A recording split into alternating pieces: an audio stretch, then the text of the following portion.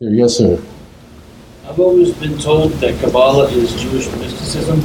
How does that match the idea that Hashem says mysticism and divination are forbidden? Okay.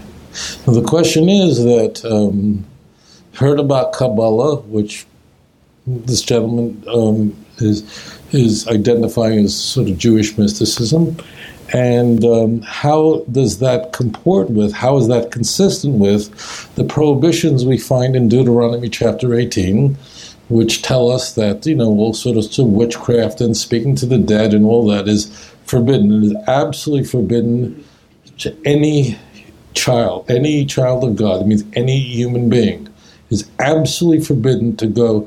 Now, I think 99% of it is hokey, but it's absolutely forbidden to do that. Tarot cards, absolutely forbidden.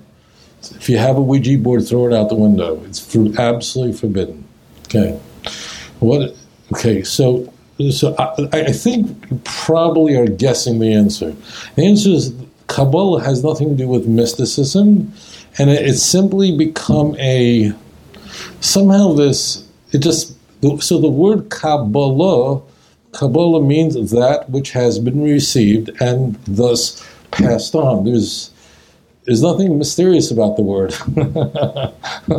To Kabbalah means that which is passed on. There's a lot of great works of mysticism, of Kabbalah, which is again called mysticism, which makes it very intriguing and interesting, but no one calls it that. Kabbalah means that which has been received. The Zohar is one of the great works that's part of that body of literature, which is a commentary on the Torah. And what it seeks to do is to bring together two ideas that seem incompatible. I remember years ago, wasn't that long ago, I was lecturing in Philadelphia, and I don't know, so I came to Philadelphia, so they said, why don't you come early? There's a big concert.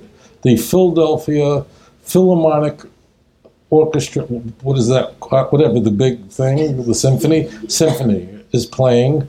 You could tell I'm really into this, and I'm a real, right? You could, like I know Beethoven, like backwards. Okay, good. I just want to make sure you can pick this up too.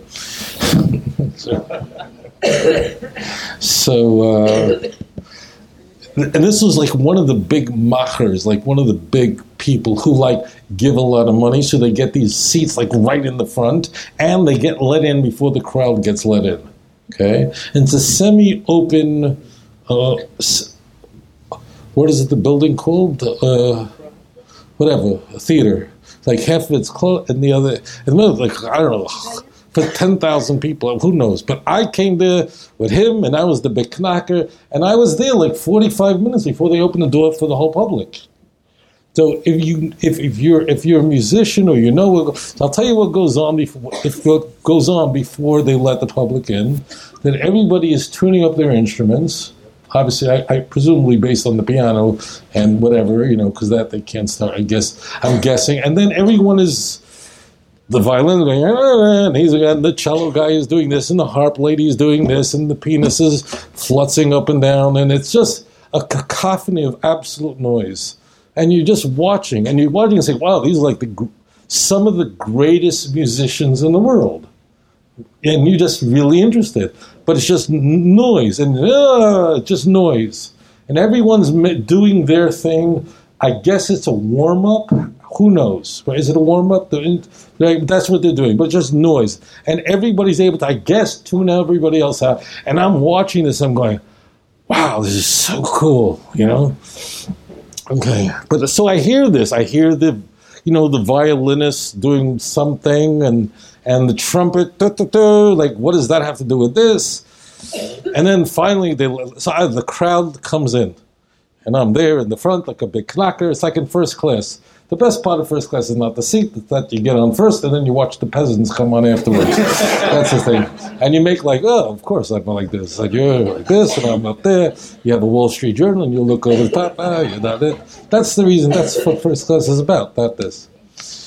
So then, finally, they introduce the conductor and the the violinist, soloist, whatever, some lady from, I don't know, Korea, she must be a big macher in the violin, comes in. Again, I don't know, they're playing Tchaikovsky's for 80th thing and symphony, whatever. Now, the key point is that the moment the conductor goes there and then taps and it goes like this, and then the music was just wow.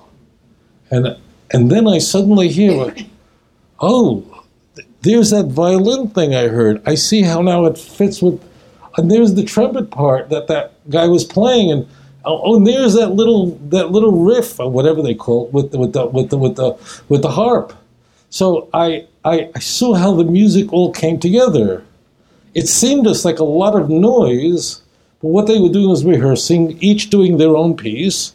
But then when the show began, I realized what I was encountering was now a symphony of ecstatic music rather than a cacophony of just noise. And that's what can happen when reading Tanakh. If you don't have the background, you just open it up and start reading, you're going, this sounds like a trumpet, this thing, like, why is this here? What's this passage doing here? What Kabbalistic literature does is they take what appears to be on the surface, superficially, to be things that are just completely disconnected. What is Yehuda doing? Tamar marries his first two children. They die. She then dresses up like a prostitute. He then is with her. What does it have to do with anything? I mean, it's an embarrassing story in the world. How did it ever get into the Torah? And why is it in Torah? A whole chapter 38 on this. And how did it get in there? And why would a guy sleep with his own daughter-in-law? Why would she dress like a prostitute? This is the craziest story in the whole world. It really sounds like just more. And if it is, just shut up and don't talk about it. It's a family secret. Take it to your grave. Don't put it in the Bible. Like, keep that one out. That one definitely. Like, if we had a vote, okay. Judah slept with a woman who he thought he was a prostitute, but turned out it was his daughter-in-law.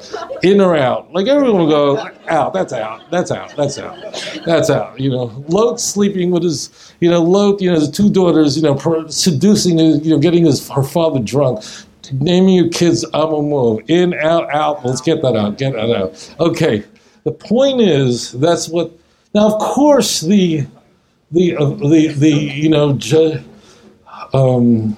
Genesis 6 and 7 is fascinating. There's a lot of fascinating thing. Abraham, of course, who doesn't love Abraham? But there's a lot of this, what appears to be noise. What is the connection? What is the connection between Joseph being sold by the brothers and Judah just going down and marrying a Canaanite?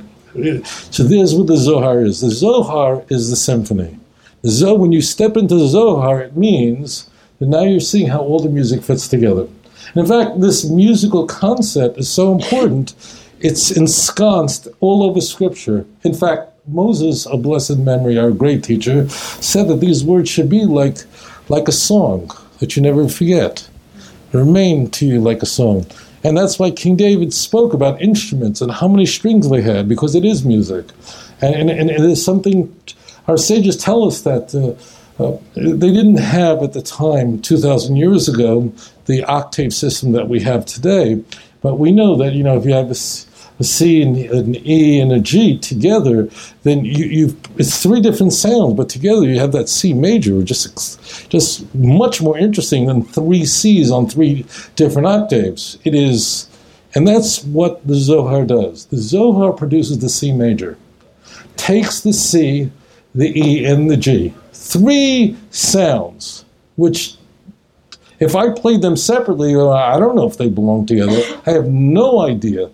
But the Zohar says, put them together. We're going to make some harmony together. Let's make some music together.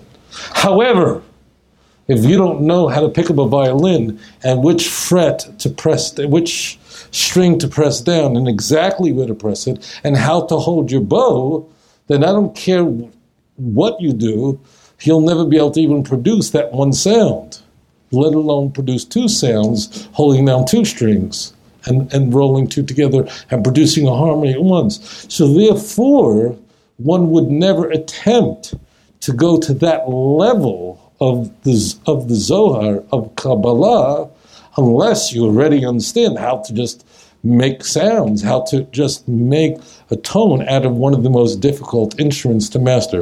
So there is nothing mysterious about Zohar, but it would be the equivalent of saying you're studying surgery. Well, if you're doing your 7 years of surgery, that means if you walked into the University of Texas Medical School here, I mean, you got, I don't know, how many, 2 medical schools in Houston? I'm not sure how many you have in this city alone. But if you walked into a class in the surgery level, you wouldn't know what they're talking about. Why? Because there is a presumption that you've already done your pre-med, that you've already done you've done your 4 years of medical school, you understand, and you were selected for surgery, and so on, which isn't easy always to get into, and so on. Therefore, the Zohar HaKadosh presupposes that you know all that, you've got all that. But if you don't, it's going to be very mysterious. Got it? But there's nothing, this is not woo-woo Judaism. Okay, that's the key point. Okay, but be very careful. Very careful with Kabbalah groups and people who purport to teach Kabbalah. Very few people know what they're talking about. They have a few little truths and much of it is nonsense. And they exploit people's interest in anything that's, people, we study it typically, we would not be studying this body of literature until we're about 40 years old, generally speaking, but it's not mysticism. And what is forbidden in Deuteronomy chapter 18 and other parts of the Bible has nothing at all to do with this. That's divination, speaking to the dead and so on. That is forbidden to any person to do that. The Torah does not say it's hokey. The Torah just says stay away from it. It's not for me.